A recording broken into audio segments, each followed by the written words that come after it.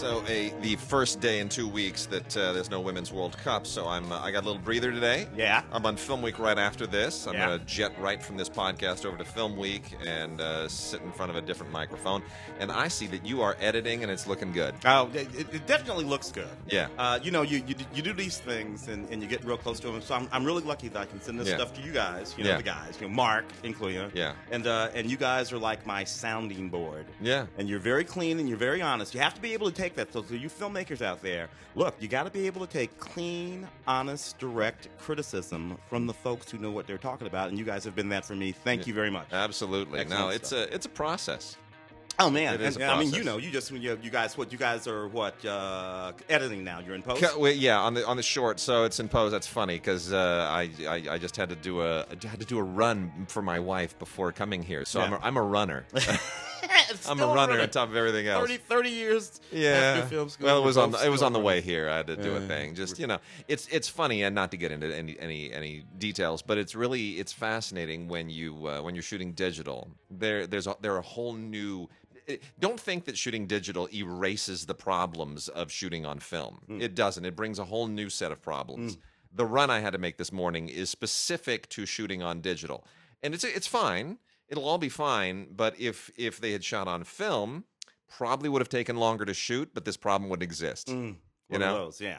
One of those. Yeah. One thing takes the place of another thing. Yeah. What's funny is that all the things that remain the same, particularly on the sound side of the process. Yeah. How much of it just remains the same? Absolutely. Of what you have to do, and it's a lot of fun, but it's a ridiculous amount of work. You do not go into it lightly. It's a process. Yeah. It is a process. I think when you sit there and you watch him, and it's funny too. Because this is the difference that I'm not going to name any names, but there are certain people that we're on a film week with who are strictly writers. They don't come from a filmmaking background, so they don't look at the process and see all of the difficulty in the film. And I'm always aware of that. I always think, what, did you really just sort of like dismiss this movie? I mean, I get it. It's not perfect, but they worked their asses off on this. Like, that is a really impressive effort. I got to give them an A for effort. Yeah, and particularly, and you and I are the same because we're both, we studied making films.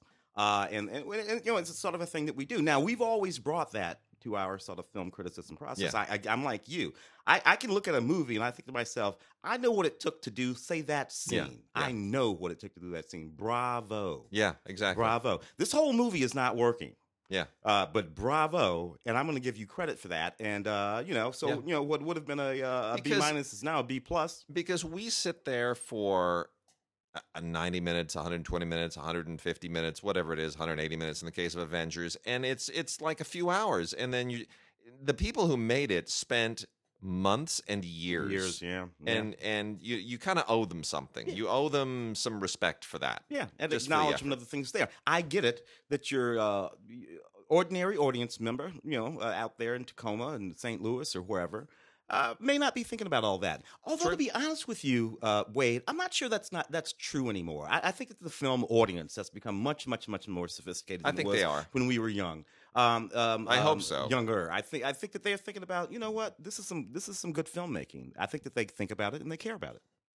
All right, well, we're gonna launch right into it and try to cover some good stuff. The anime keeps coming fast and furious.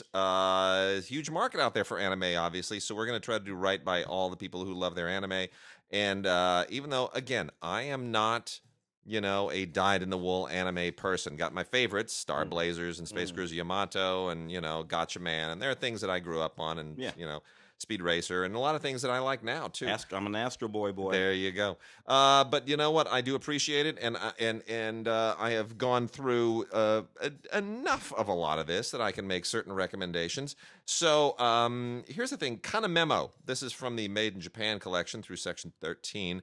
And kind of memo is again, it is rooted in the whole Japanese youth culture thing. It skews younger, but it's actually it's more interesting than I expected it to be. It's about a 13-year-old girl who loses her grandmother and now has to sort of grow up faster and fend for herself. And it is a coming of age thing, but it's got it's got an interesting kind of sociological vibe to it, more so than I would have expected for something like this. It really touches a nerve that I think is more than just rooted in Japanese school culture and youth culture. And I think they may have kind of exceeded themselves unexpectedly on this. It's very funny, but it's also occasionally very, very touching. Kana Memo, the complete collection from Made in Japan. And skewing a little bit more tweaked is He Is My Master from Sente. That alone, just that title should kind of make you perk up. This does not skew young. This is a little bit twisted. I'm not sure how much of this I'm supposed to laugh at and take as satire or not. The tone kind of eludes me. But let's just say that it's about two runaway sisters who become maids, and they wear those little French maid outfits.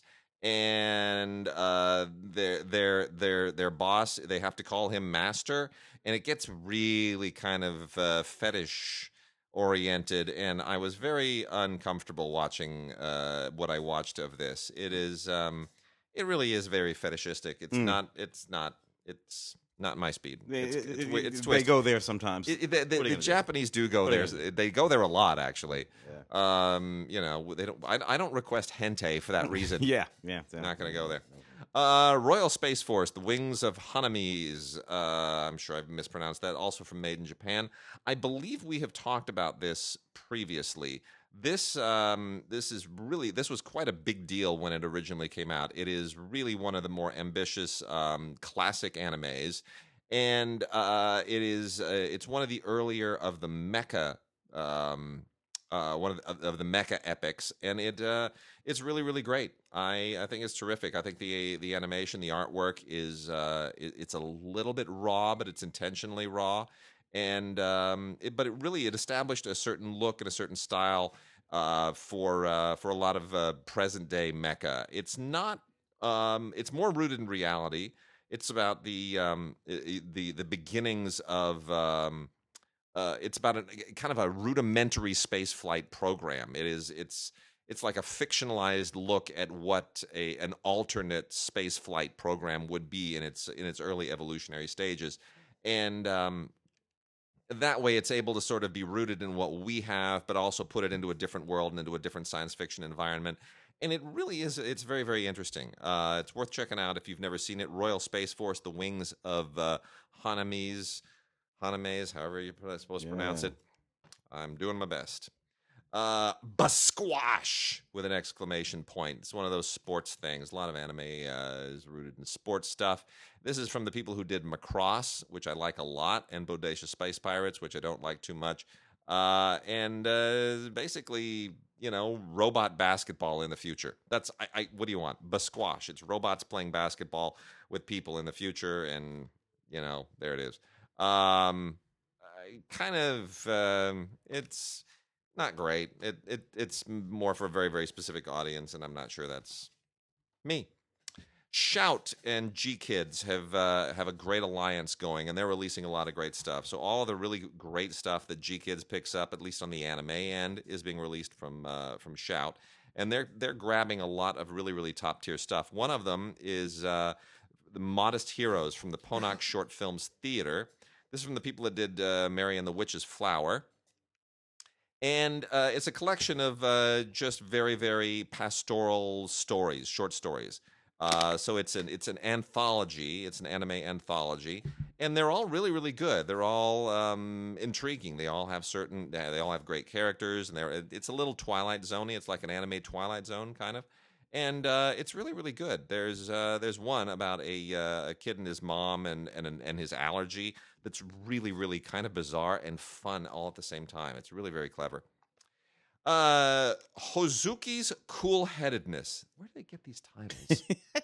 Seriously, Hozuki's Cool-Headedness. I'm sure there's a translation somewhere that makes sense to somebody. So anyway, this is a supernatural thing. The souls of the dead are being judged in hell, and Hozuki runs the whole operation and has a little horn on his head, and it's It's unusual. This is like a really tweaked Japanese mythological version of Dante's Inferno, with a lot of really cool animation and some really really weird creatures and some very very misplaced humor. It is this is the second season. I I don't recall ever having seen anything in the first season, though it's possible I could have, but this doesn't ring a bell. And you know what? It's really about being weird, and I guess on that account, it works to some degree. Um, let's see here. We've got Mikagura School Suite, the complete series. This is from the Essentials line. And this is a high school story. It's more of that high school politics about a guy who gets a crush on the girl, and it has to do with what is he going to pick this? What high school is he going to pick? And it's all about kind of Japanese youth culture and in really mundane ways. Doesn't really work for me all that great. I got a thing called Sankaria, the complete series, also from the Essentials line. Um, this is about somebody who, by the name of Furuya, and he wants to. He's kind of like a Dr. Frankenstein character. He's trying to figure out how to make his cat live again. His cat died, and he's trying to reanimate his cat and make a zombie cat. And there's there's a girl, and I don't want to tell you what happens to the girl, but the whole thing about the girl and him trying to reanimate the cat winds up taking a very weird turn with the girl, and it's very very disturbing. And I'm not sure I'm quite on board with that either. Maria the Virgin Witch complete series. This is pretty cool. This is kind of a nice myth, has a little bit of a pseudo religious angle to it, brings the archangel Michael into it to clash with this young witch by the name of Maria, and it's a little bit Lord of the Ringsy, but not too much so. It's kind of a cool world that they create. Maria the Virgin Witch, that's the complete series. Sword of the Stranger. This is a movie. This is also part of the Essentials line, and this is from the Bones Studio, which is really really super cool. So this is about a guy battling Chinese assassins, which is always a thing in in Chinese movies and in Japanese movies. They always make the other one the other. They're still feuding. But pretty great animation here. Pretty great action. Pretty great animation. And there's a nice, really a nice kind of accessible vibe. It's not overly mythological. Dances with Dragons complete series is very very Lord of the Ringsy.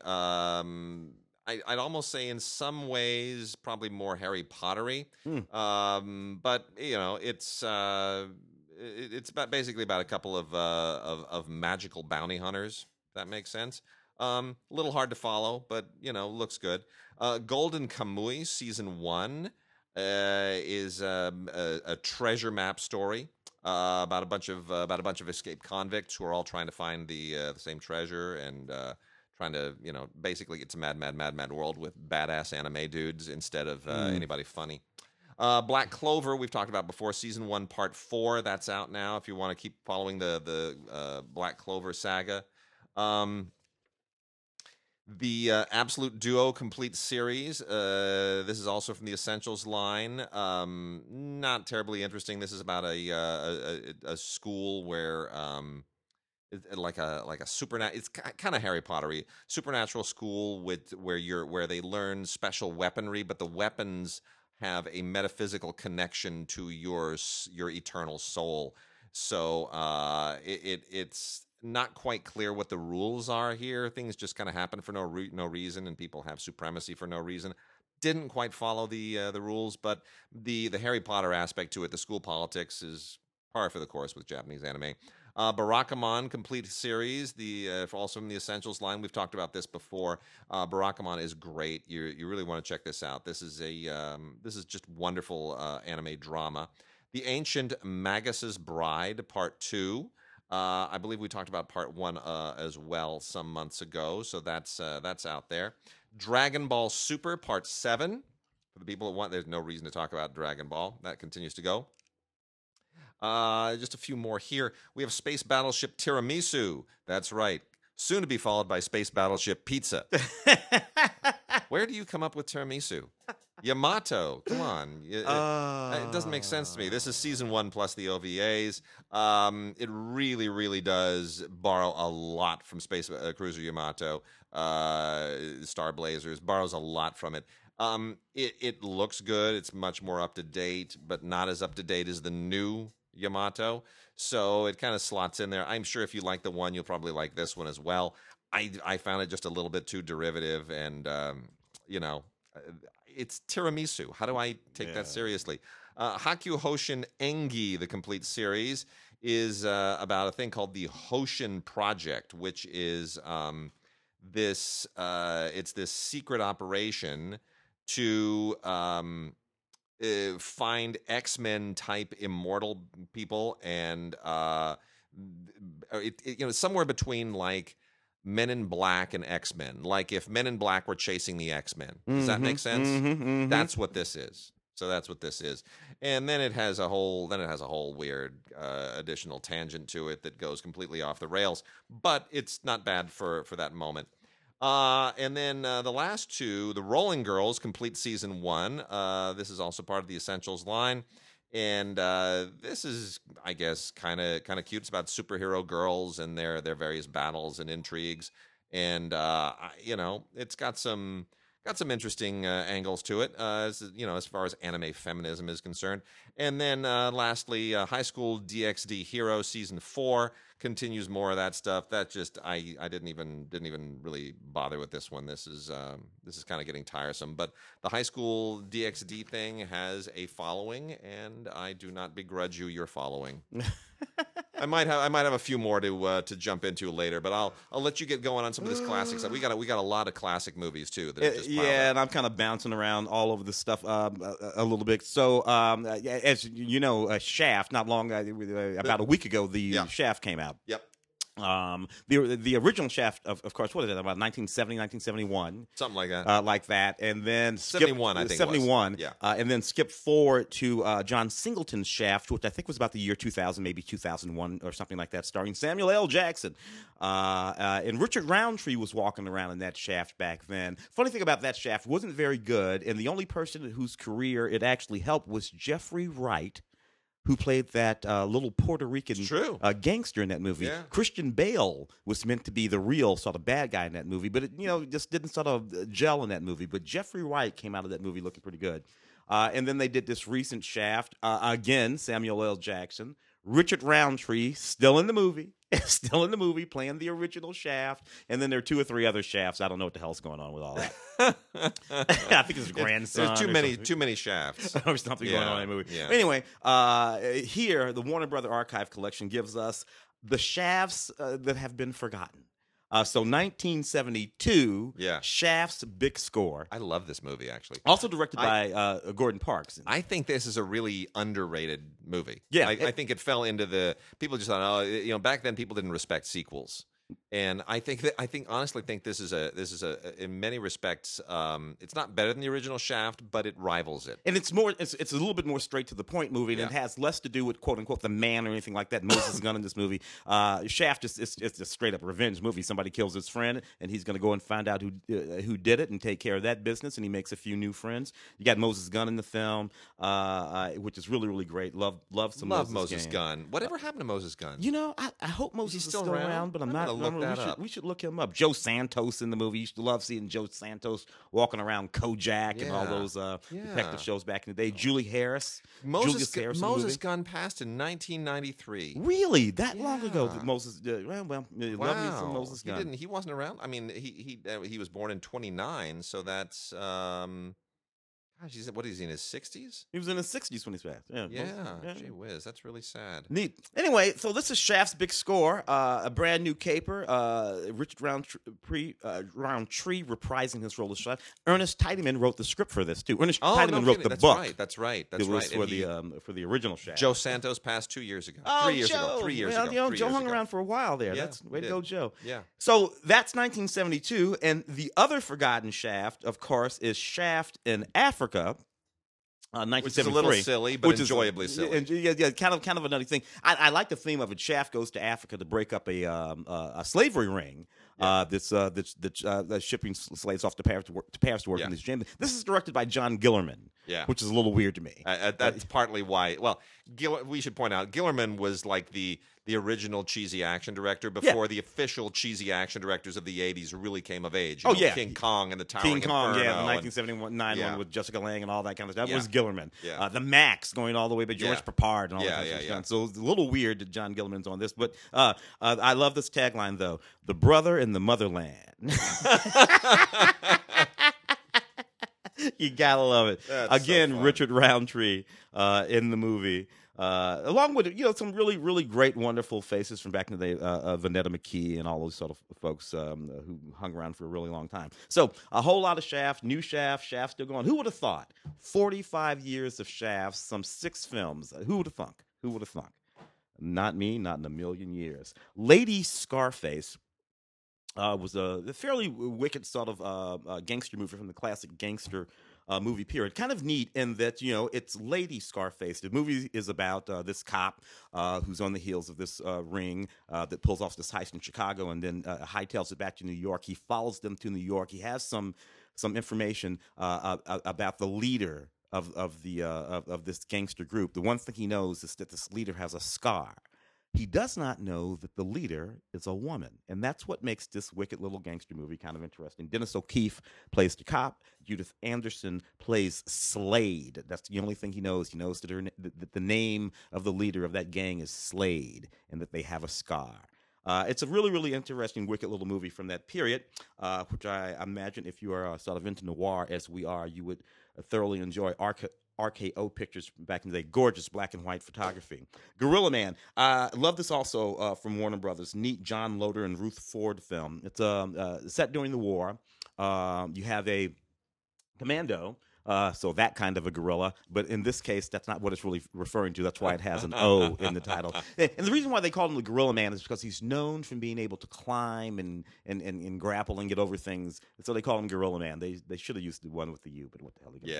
It doesn't make any difference. Anyway, he gets caught, and he goes to a sanitarium on the south coast of England. What he does not know is that this sanitarium is actually a nest of Nazi spies. They extricate from him information about what about what he's supposed to do, but they send some troops out there to do some crimes. He gets accused of doing these crimes, so he's not able to deliver his information to HQ, to command. It's a really sort of intense and stirring little movie I rather enjoyed. Gorilla Man, D. Ross Lederman directed that. I wish they would put a little bit in the way by way of special features on these Warner Brother releases. It would be neat if they, a historian or something like that, to sort of bring us up to date on what happened behind the scenes of the film, stuff like that. From the Cohen Film Collection, I thoroughly enjoyed this Joan Micklin Silver film from 1977, Between the Lines. It was right after her big film Hester Street. And it really is a neat little movie. Jeff Goldblum in this movie, John Hurd in this movie, Lindsay Krause, Jill Eikenberry, who would be on L.A. Law a few years later, Bruno Kirby. So all of these sort of wonderful actors who were roaming around these sort of neat little independent films that were happening at that time. And there's sort of women directors. You had Joan coming along. You had Susan Seidelman coming along. You had a sort of interesting group of female writer-directors making these very interesting independent films set in the real world. This one is set at like a little newspaper, sort of like the Village Voice, or here we had the L.A. Weekly. And you have all these writers. Jeff Goldblum is the music writer, and he uses all his ability to get tickets and whatnot to get dates. And you have John Hurd in the film, who's the news reporter, and Lindsay Goldblum, who's like the chief photographer. And you just roam around this newsroom, and with these people, these are talky movies. With smart people having interesting conversations about the world they live in and about their relationships and how they're getting along and what's going on. I love movies like this. You don't see a lot of movies like this anymore, although we have been talking about how there is something of a renaissance of the independent film out there again, which is sort of interesting. Anyway, Between the Lines, Joan Micklin Silver film, out by Cohen Media Film Classics. A little bit of information in terms of special features. You have an interview with the director, Joan Micklin Silver, the original trailer, and a few other things. So neat little movie from 1977. Gonna knock off All a few right, more of those. yeah. You know what? I got four more anime that I'm gonna put a plug in for. The first one is trust me, you're gonna want to kind of hang around for this. This is Basilisk Part One, the Uka Ninja Scrolls. Now this is based on a manga series. It's if you're into Ninja Scroll, the original Ninja Scroll, and the world that created and everything related to it, which is very bloody but very intensely animated and very colorful and dark and rich and very kind of rooted in all of that Japanese feudal mythology.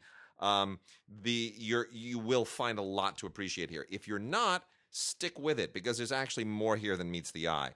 So this is based on a manga series that was quite famous like 15 some odd years ago, and that itself was based on an old novel, a Japanese novel from the 1950s. And so the anime really pays honor to both of it, and it all takes place in the 17th century with these two feuding ninja clans to decide which one of them will basically birth the next shogun. And it's very Shakespearean. That's what really makes this interesting. But you got to stick with it for a little bit. It takes probably about 6 or 7 episodes before it all kind of sort of starts to gel and you really get with it. Otherwise, it can be very confusing and kind of hard to follow, and the animation is very, very aggressive. But it's really worth sticking with. That is Basilisk, the Uka Ninja Scrolls, Part 1. Stick with it. It really is. It's a worthwhile investment. We got Chaos Dragon, the complete series. And this is also from Funimation. These are all still Funimation. And this is based on a role-playing game that I've never played. Yeah. I played other role-playing games. But anyway, this is Chaos Dragon, which ran about 4 years ago. And this takes place in the far, far distant future. And it's about a couple of countries that obviously don't exist right now that are at war and trying to become supreme. And it really does feel like a role-playing game elevated to anime. It's very nicely animated, very colorful, very engaging characters. The future mythology of it, and what these things usually do is they push it far enough into the future that you can sort of pretend that it's like you can get away with anything at that point. Magic and everything else is all perfectly real, but you can still be sort of ancient and medieval about it. Anyway. Chaos Dragon, part of the Essentials line. It's nice to look at if nothing else. Castletown Dandelion is also very, very entertaining and enjoyable. This is about the Sakurada family, who are I don't want to call them. I hope that most Japanese families are not necessarily like this. It's very, very it's super traditional and patriarchal in many, many respects, and to a point where they're Japanese royalty. And there are superpowers involved here, and it's not worth giving a whole lot away, but it's a fascinating family. Let's just put it like that. If I had a family like this, I'd be both terrified and elated. So that's Castletown Dandelion. A lot of entertaining surprises there. And then lastly is Sky Wizards Academy, which again goes into kind of a Harry Potter-ish direction, but it's got some really, really fun characters in it. This is based on a light novel series, and this is about a bunch of these insects that have chased humanity away, all kind of Starship Trooper style. And the insects live in these big, giant skyborn cities. And wizards are the ones who have to do these. They attack the insects in these really, really elaborate, amazing kind of aerial combat. Like it's dogfighting. It's like Star Wars and World War I dogfighting. Wow. But except they're sky wizards and they're fighting insects, and that's what it is. And you got to learn how to do it. And the kids are really cool, and everything about this is really cool. So it's a little bit of Harry Potter meets how to do this. Let's see. Harry Potter meets Star Wars meets Starship Troopers. Yeah, I love it. Can we do that? I love Can it. I get away with Hey, that? frankly, if they All hadn't right. done it, I'd All have right. suggested that Sky we do it. Wizards Academy, the complete series from Funimation. A few There it more. is. Yeah. Let's hit some stuff there. This is an interesting movie by a friend of ours, Rod Lurie, 2007 film Resurrecting the Rod. Champ with Samuel L. Jackson and Josh Hartnett, kind of loosely based on the true story of an LA Times article. There was a period there when anybody wrote an article in the LA Times that got made into a movie. And this was one of them. Although it was an interesting thing. Samuel Jackson plays a homeless man living on the street. Josh Hartnett, an up and coming sports reporter looking for one of those great stories. He finds this guy that used to be a championship boxer, and he sort of learns about his life and about his rise to fame and his ultimate fall to where he is now. And he does, in fact, become noted for that story, but it only makes the old champ's boxer's life worse. So he has to figure out something there. An interesting story, well directed by Rod. I rather enjoyed it. Special features include an audio commentary with the director, our friend Rod Lurie, and some behind-the-scenes footage and featurettes and whatnot. A neat, underappreciated movie, Resurrecting the Champ, by Rod Lurie, Samuel Jackson there. FM. I remember going to see this movie in 1978 when it came out. I can't believe it's that old. It was 1980, this, and then I think a year later, TGI Friday. It was like a whole little run of these movies that were all, to one extent or another, sort of wacky. I can't believe that movie. It's as old as Star Wars almost. Oh yeah, Yeah. 1978. 41 years. So anyway, this is a movie about directed by John A. Alonzo, who's of course the cinematographer and actor. John was in Chinatown and that's right. a bunch of stuff. You would roam around his movies. Knocked out one or two as a director, including this one, which is about an FM radio station that rebels. All the DJs from this hip-happening 70s style FM radio station rebel when the station starts running more and more commercials, and specifically because they start running. I remember the thing is they start running Army recruiting commercials in the movie, and that was the thing that set most of the sort of hip and happening DJs off. They didn't want to work on a radio station that was running Army. Today, none of this could possibly be even conceived as a notion for a movie, but in 1978, we're only 3 years off of the end of the Vietnam War.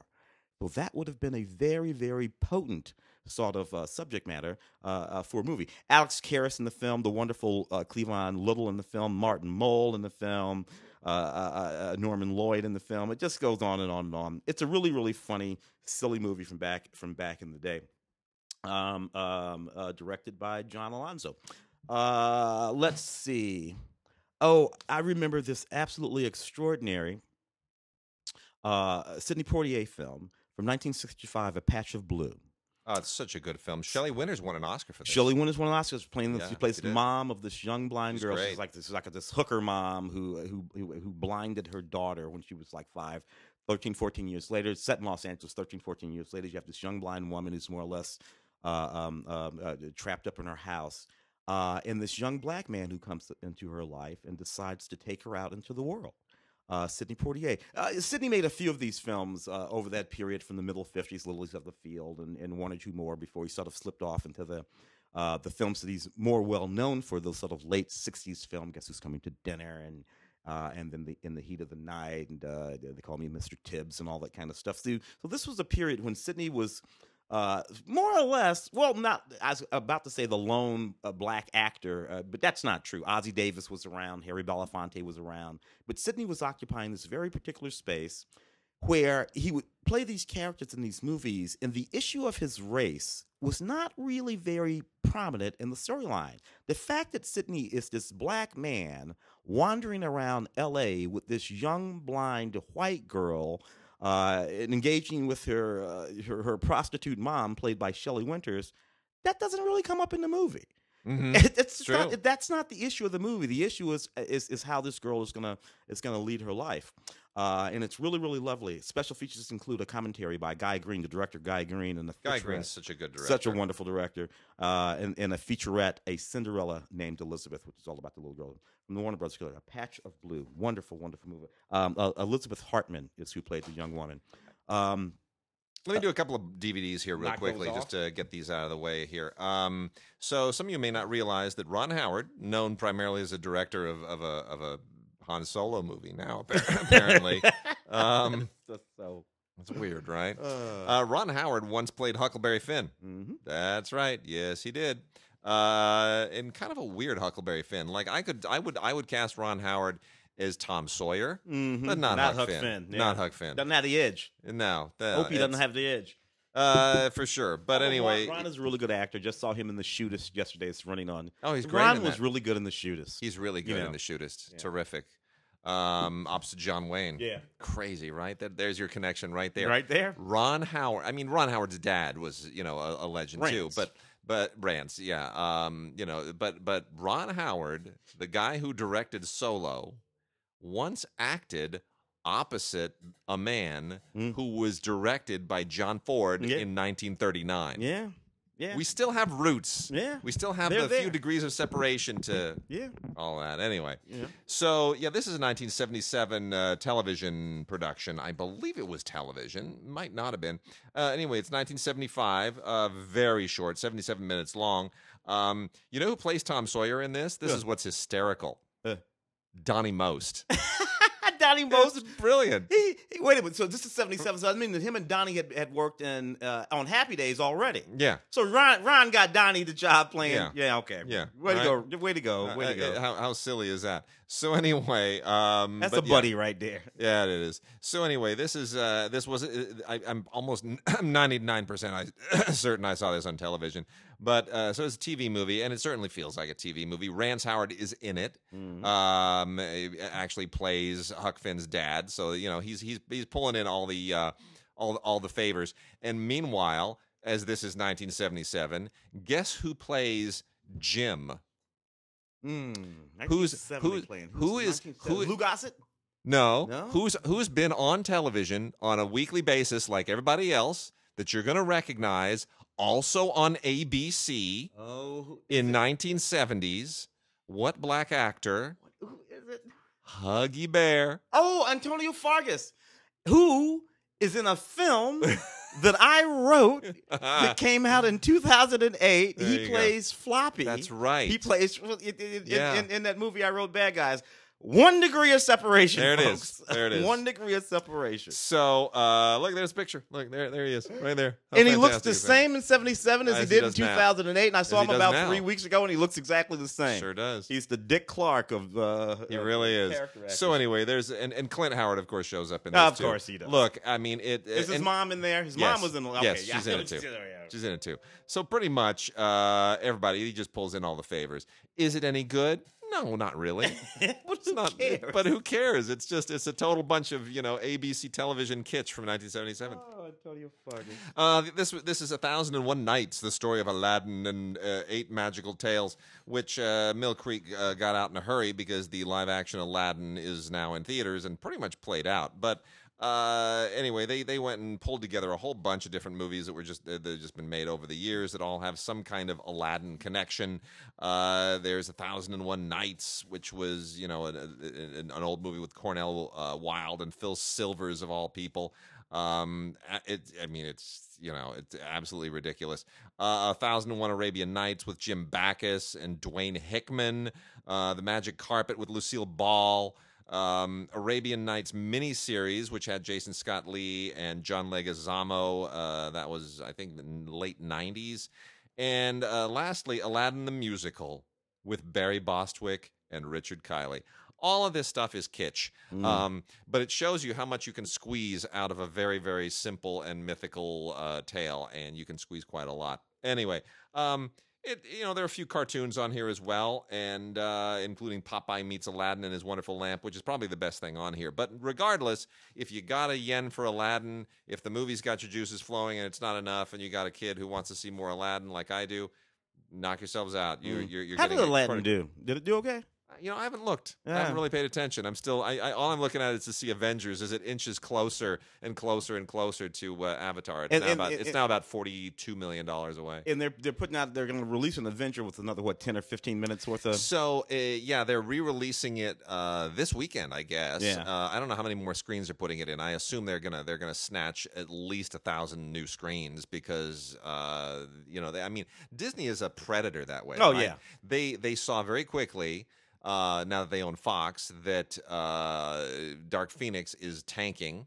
Those screens need to be available for Lion King. Yeah. So Disney is thinking, okay, let's just cut our losses with Dark Phoenix, throw Avengers Endgame back in there, which will probably outperform Dark Phoenix even at this late date. It'll get more people in there. And we'll hold those screens for Lion King, and then no other studio is going to be able to grab them. Plus, Men in Black International is tanking. It's tanking, yeah. So they can grab those screens, too. So Disney's just holding on to screens and keeping exhibitors happy is what's going on. And exhibitors are happy to get Endgame back in there. You kidding me? Particularly, they do something sort of tricky, like, you put 10 minutes in. And that's what they're doing. Like There's going to be a deleted scene and some they're like and some other stuff at the end. So they just they're just slapping some Easter eggs on there. Yeah. Couple of these real quick. Yeah. The Prisoner of Second Avenue is a film that I just absolutely love. Melvin Frank directed the Neil Simon play. The film more or less plays exactly like the play because we're mostly in that high-rise apartment in Manhattan with Jack Lemmon and Anne Bancroft just going completely bananas. It's just a story about a guy who loses his job, a mid-level executive who loses his job, has a bit of a nervous breakdown. The story is set contemporary to the time, 1975. So it's kind of like a big deal. And it's just this funny play about this husband and wife and what they go through as he's going through a sort of midlife crisis. She gets a job, she loses her job. You have the neighbors and all that kind of stuff. Again, this isn't the kind of movie that you see a lot anymore, that gets made anymore. Gene Saks in the movie. You have the wonderful Ed Peck in the movie. It's just the funniest thing you ever did see. M. Emmett Walsh and F. Murray Abraham in this movie I had forgotten about. So it's really a neat movie. Mel Frank's adaptation of Neil Simon's The Prisoner of Second Avenue. Anne Bancroft then directs a wonderful movie called Fatso in 1980. So Anne Bancroft plays the wife in The Prisoner of Second Avenue. A couple of years later, one of her early directing efforts, she's working with Dom DeLuise, 1980, directing a wonderful movie, this really poignant and sweet movie. Love this movie. Called Fatso. Love this movie. Dom DeLuise, of course, a big guy all his entire life. Oh, yeah.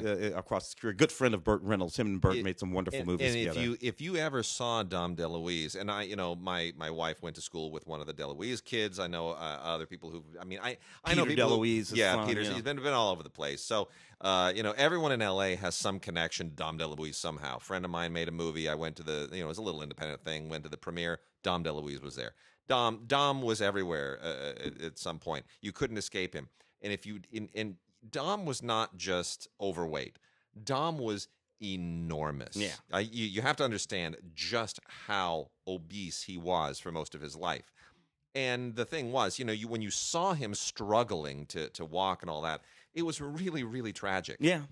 And yet he had no trouble asking us to laugh at his disability on screen. That's why this movie is so poignant. It's sweet. The very poster of the film, him with that one tear in his eye, and it's a beautiful movie. He has his friend passes away, and the whole movie is about this guy who goes on this bender to try to lose weight. Which of course is a thing that he struggled with his whole life. And wonderful work by Anne Bancroft as a director. Fantastic. Beautifully made film. Yep. You got one? Yeah, I got a few older ones here. So here's a blast from the past. 1993, Slaughter of the Innocents with Scott Glenn. So James Glickenhaus, who wrote and directed this and is B-movie guy. He plied his trade at the time, doing pretty much straight to video kind of stuff. Real solid B-movie guy though. This is obviously something that comes in the wake of Silence of the Lambs. And in the same mixes in the moment with Seven, and when serial killer movies were kind of becoming a thing again, thanks to Silence of the Lambs, and so you got Scott Glenn, who was in Silence of the Lambs, incidentally, playing an FBI agent who has to go one-on-one with a a serial killer who preys on children, and it winds up getting personal at a certain point, as it which echoes what happens in Seven as well with Brad Pitt, and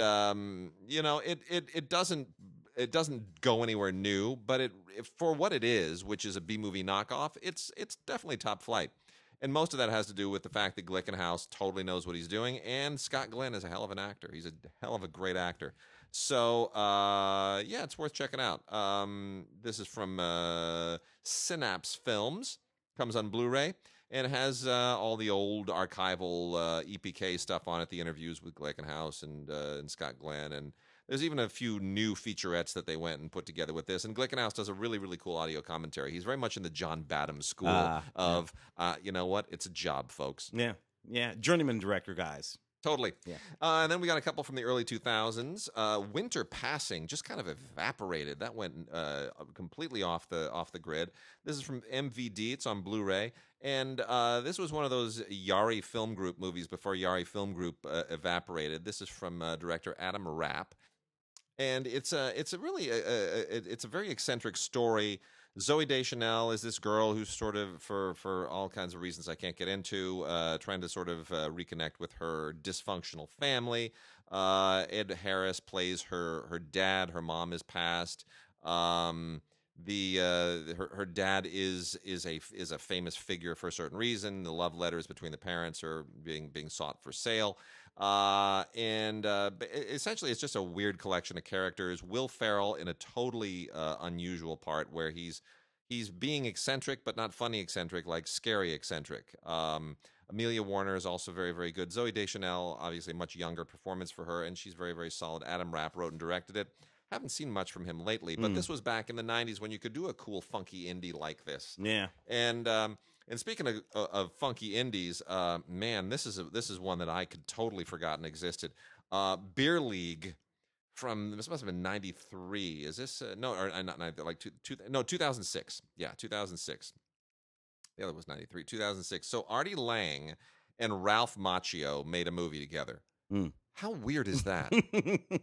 So Artie Lang, who is a pretty raw comic, goes out there and talks about all of his obesity and his coke use and his heroin addiction and every I mean, he lets his vices hang out. He really does. Yeah. And I guess that's how he copes. But he's not an easy guy to wrap yourself around. Artie Lang is not easily likable in movies, and he's not easily likable here. He's a bum. He's a vagrant. Lives with his mom, played by Laurie Metcalf. He's got no job, and he's pretty much the worst human being in the world. And now you've got one of these situations where his local bar is going to get kicked out of its beer league unless they defeat the champions. And the only way to do that is to make sure that obviously you're good enough, but you also have to, it's the Bad News Bears with a much less likable bunch of people. I guess it wants to be a Caddyshack, not really a Caddyshack for beer league baseball, but that's what it's aspiring to do. Ralph Macchio's kind of wasted in this thing, but the one thing that is enjoyable is Seymour Cassel, who just somehow always shows up and nails it. A few other cameos in here from that aren't really worth mentioning, but anyway, it's Beer League with Artie Lang and Ralph Macchio, and boy, was that a weird thing to see show up on the grid. Dude, it's the 25th anniversary of Tom Hanks and Forrest Gump. I don't even want to know that. Oh, it's just this. I mean, that's wonderful, but it's horrible, but it's wonderful. Anyway, newly remastered to Blu-ray. 3 hours of special features. Robert Zemeckis' film. Winston Groom's novel. Eric Roth's screenplay. Forrest Gump is as old. 1994. Yeah. Forrest Gump is as old to us now as Easy Rider was when Forrest Gump came out. Yeah, man. It's wrong, man. It's wrong. Tom Hanks with a chin. Fantastic film, of course. Wonderful executed. I always thought it was funny that Sally Field was only about 3 or 4 years older than Tom Hanks playing his mother in this movie. Yeah. But see, that's also the fun thing in The Graduate, too. Yeah. Is that Anne Bancroft again is not that much older than Dustin Hoffman. So those guys are getting away with it. The Bostonians, one of the most Oh, I love this wonderful movie. James Ivory films. I love Yeah. that it's set in the South. I think it's set in Mississippi, if I'm Yeah. not mistaken. Yeah. Christopher Reeves, and this absolutely beautiful story about this young woman who's a bit of a suffragette, and these two men who vie for her Yeah. affections. One of them Classic Henry James classic Henry James stuff. A beautiful, beautiful movie. Not often remembered when we talk about the canon of James Ivory. We talk about The Remains of the Day and some of the wonderful James Ivory films. We sometimes forget about this film, which of course, male lead, the wonderful Christopher Reeves, in this film. Which, in 1984, Christopher had been running around in that Superman suit for a while. And it was a wonderful thing to see him in this wonderful movie, a rare movie from James Ivory there. How to Stuff a Wild Bikini, 1965. Dude, growing up in the late 60s, early 70s. Yeah. Every time this came on television, I would sit there and watch it as if I had never seen it before. It's just nuts. A William Asher film. William directed a whole bunch of those wacky beach blanket bingo type movies back there with Funicello but they're all fun. They're all a lot of fun. Love this. How to Stuff a Wild Bikini. And you got one more over there? Yeah, I got a few creepy things, creepy movies. Let me knock these off. So, creepy and horror things. This is this is so weird. Shout Factory and Scream Factory. They find they really do dig up the best cult stuff.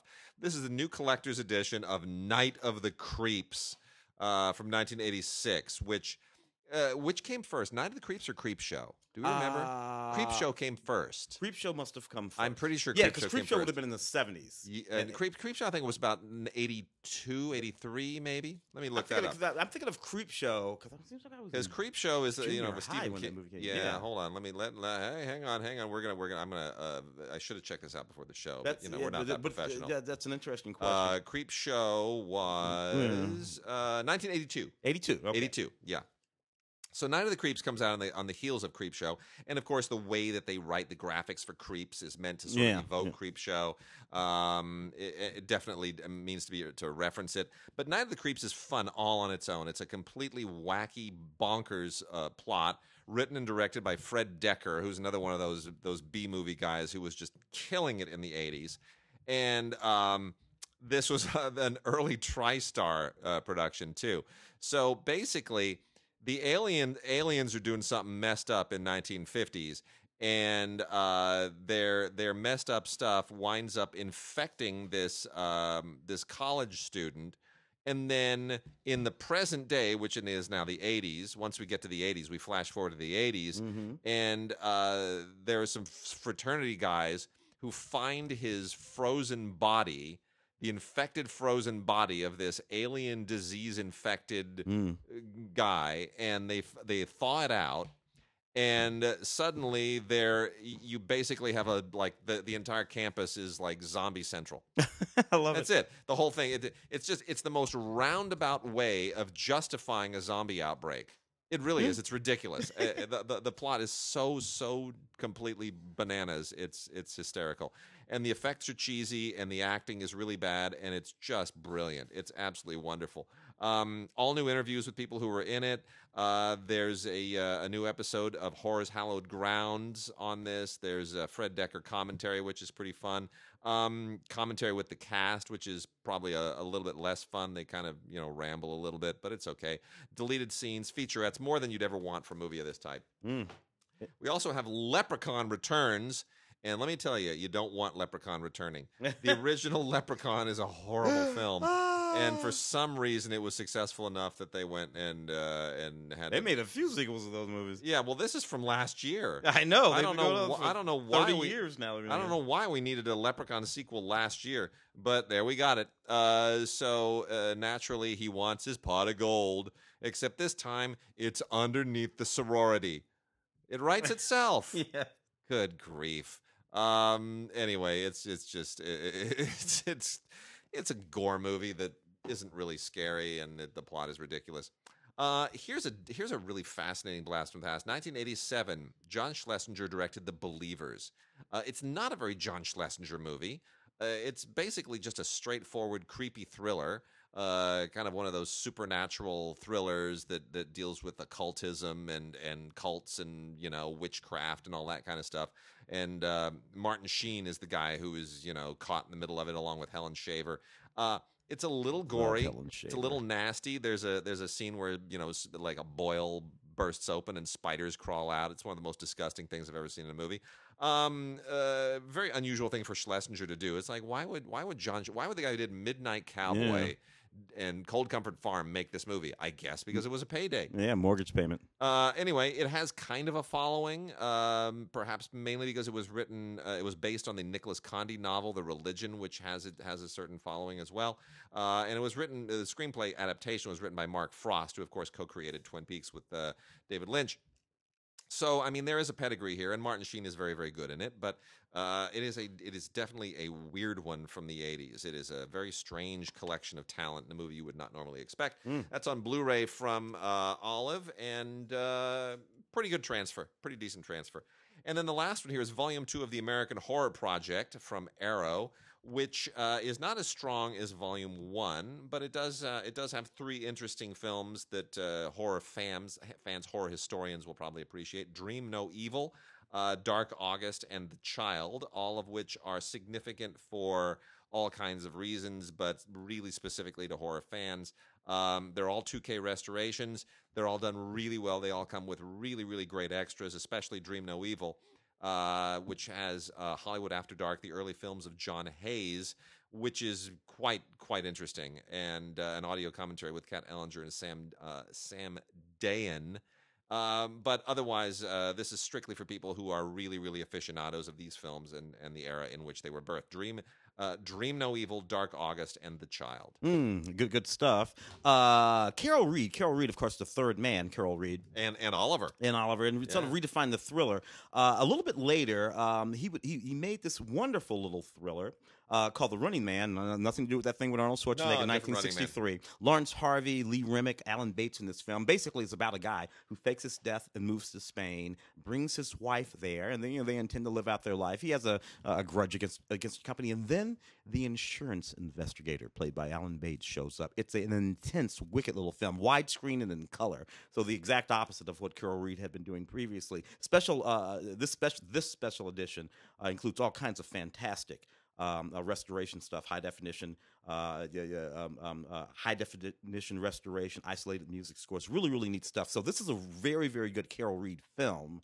Lawrence Harvey, Lee Remick from 1963. Check it out if you get a chance. Midnight Lights from 1960, Doris Day film. Lost Doris not too long ago. A few weeks ago, a couple of weeks ago. ago. This is an underrated Doris Day film. Basically, it's one of those gaslighting film. An American goes to London. She's recently married. She feels like she's being stalked. She goes to the authorities. Her husband, nobody believes her. She thinks she's going crazy. It's an intense, well-done little film with Rex Harrison and John Gavin and Myrna Loy and Roddy McDowall and Natasha Perry. And this is just, it's just an underrated Doris Day film. She was doing a lot of singing in movies back then. But this, I think, is one of the better ones we didn't get a chance to talk about recently when she passed. So this is Midnight Lace. Special features include a commentary by film historian Kat Ellinger and the theatrical trailer. And I have this film called Double Face, Ricardo Frida film with Klaus Kinski. This is just this horribly homophobic film about this millionaire whose lesbian wife sets him up for murder. It's just an incredibly homophobic Italian film, and don't watch it. Mind Warp. This is a double bill, sci-fi double feature here. Mind Warp and Brain Scan, which are actually pretty neat films. Mind Warp from 1992, Brain Scan from 1994. Neat thing about Brain Scan is Edward Furlong and Frank Langella, and Edward Furlong was sort of just coming off of those that Terminator film, that T2 film, back then. So he was having a little moment in his life, and Frank Langella, love me some Frank Langella, really can't go wrong with him. Mind Warp from 1992, Bruce Campbell in the film, love me some Bruce Campbell, of course, Evil Dead and all of those movies. And back in the day, Bruce was still looking pretty good, going around movies knocking people out. It was a post-apocalyptic film. It's set in this sort of VR world where people can kill each other by playing these games. Neat stuff from 1972. Mind Warp and Brain Scan. I got just a few here to wrap things out. I'll save the best for last. The Big White is a movie I had totally forgotten about. This is so unusual. This is from 2005. This is a Robin Williams movie where you remember this? Yes. He's this guy in Alaska, and he tries to pull this insurance scam, which involves his brother, played by Woody Harrelson. And I won't tell you exactly what the scam is because it's so far-fetched, and yet at the same time, it feels a little Fargo-like. Mm-hmm. There's kind of where this goes, and maybe it's because of all the snow. But Giovanni Ribisi. It's really Giovanni Ribisi, Holly Hunter, Tim Blake Nelson, Alison Lohman. It's a good cast. It's a really good cast. Directed by Mark Malou. Malou. It's such an unusual movie. I remember this coming out, and it came and went. I think because people didn't quite know what to make of it. But boy, Mylod, I guess is the director's name. Mylod, Mylod. Anyway, don't know how to pronounce that name, but.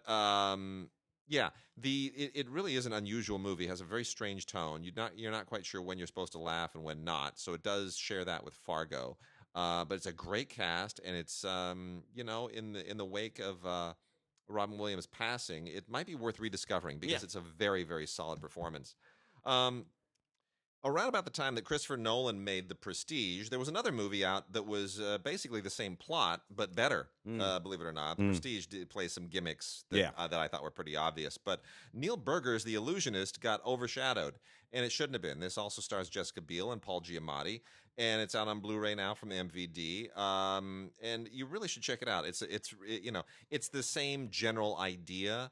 But Turn of the century magicians. Turn of the century magicians, and is it or is it not magic, and what you are expected to use your magic for, and how. Anyway, and in a thriller environment, a thriller plot.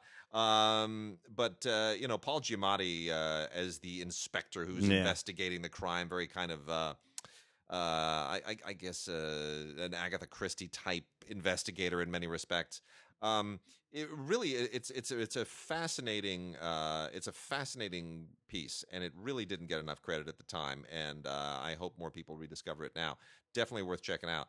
And then lastly, got a couple of Criterions and a Disney. I'll save the Disney for last. The two Criterions are both fantastic. Hedwig and the Angry Inch. Oh, my from God. John Cameron Mitchell gets the Criterion treatment, the director-approved treatment, and what a great movie. This movie was made for next to no money in 2001. John Cameron Mitchell got the New Generation Award from our LA Film Critics. Ray gave a wonderful speech presenting him that award. Green, We all sat at the same table. Back in 2001. 2001. Such a great guy, John Cameron Mitchell. Such a sweet man. And of course, Hedwig and the Angry Inch was a big underground stage thing, which John Cameron Mitchell wanted to do because it tied it in with a lot of Fassbinder themes, and so it really is. It's a very Fassbinder-y movie. He and Stephen Trask both kind of found common ground on that, and Stephen Trask, who of course wrote the music and lyrics. It's a great movie. It's just a great movie. Tough to watch, because it's got a whole transsexualism theme to it that is very, very difficult to deal with in many respects, what the character goes through. But such an imaginative movie made for almost no money, and they do such a great job. Heaps of extras here. I won't even get into it. It's just tons of extras. And the best is a new conversation that they have with the cast and crew, where they just are clearly so awestruck and grateful to have been part of it. It's beautiful, beautiful movie, Hedwig and the Angry Inch. And then the other one is the brand new. This was released in theaters as well. The brand new, sparkling, impeccable-looking, 422-minute War and Peace, Sergei Bondarchuk's 1966 epic, which has been out twice previously on DVD. You should just discard those because this Blu-ray absolutely blows them out of the water. They restored the film. They did everything right. I've seen this in the theater. It's an 8 hour. It's an 8 hour. It's an 8 hour epic. I saw it with a lunch and a dinner break. At the Egyptian Theater in Hollywood, and I'll tell you, I've never seen this movie look this beautiful. It is absolutely spectacular. New interviews with the cinematographer, and with Bondarchuk's son, Fedor Bondarchuk. There are 2 documentaries in here, both from the 60s. There's a television show from 67 about the actor Ludmila Savelyeva. And there's just a whole bunch of other stuff. It's great. The film itself is a stunning epic. It's a perfect adaptation. It's a little groovy in places, as you would expect from the 60s. But all the extras are there. Well, this is why the Soviet Union went bankrupt. Yeah. They made this movie. This was made for $100 million in 1966. Yeah. It would be like $500 million today. They've got like 10,000 people. They restage entire battle scenes. It's extraordinary. It's a really amazing. And then we're going out with this. Disney has re-released Cinderella in an anniversary Blu-ray edition. The difference primarily is it looks better than the previous Blu-ray, and it has the Movies Anywhere code. So Cinderella, let me just point this out. Cinderella is one of those movies. I've got all the princess movies that I can on Movies Anywhere and on Vudu, so that when my daughter says I want to watch, I just throw it up. I don't have to get a disc. Cinderella, I've been having to get the damn disc. Got to get the damn disc for Cinderella. I'm tired of getting the disc. Movies Anywhere, thank you. Now I get Cinderella Movies Anywhere. Boom. Don't have to get the damn disc anymore. But if I need it, I got it. Yes. So got the Blu-ray, and this is so welcome. This of course they brag it's part of the National Film Registry. Yes. I got some things to say about that soon too. But anyway, lots of other stuff on here. You can watch the original theatrical version, or you can watch the in Walt's words, the envisioning of Cinderella version of it, which is quite interesting. It's an alternate way of watching that really mainly for adults to make it more interesting. It's about perspective. Yes. Yeah. There's more featurette stuff on here. There's it's wonderful. Look, what do I have to talk to you? Cinderella. It's all about the mice, man. The mice are what make this movie. Anyway, it is a terrific film. Still one of the most successful films of all time. With that, I think we are done this week. I am off to Film Week now. Yes. To talk about Toy Story 4. Yes. You know what, folks? It's great. It's really good.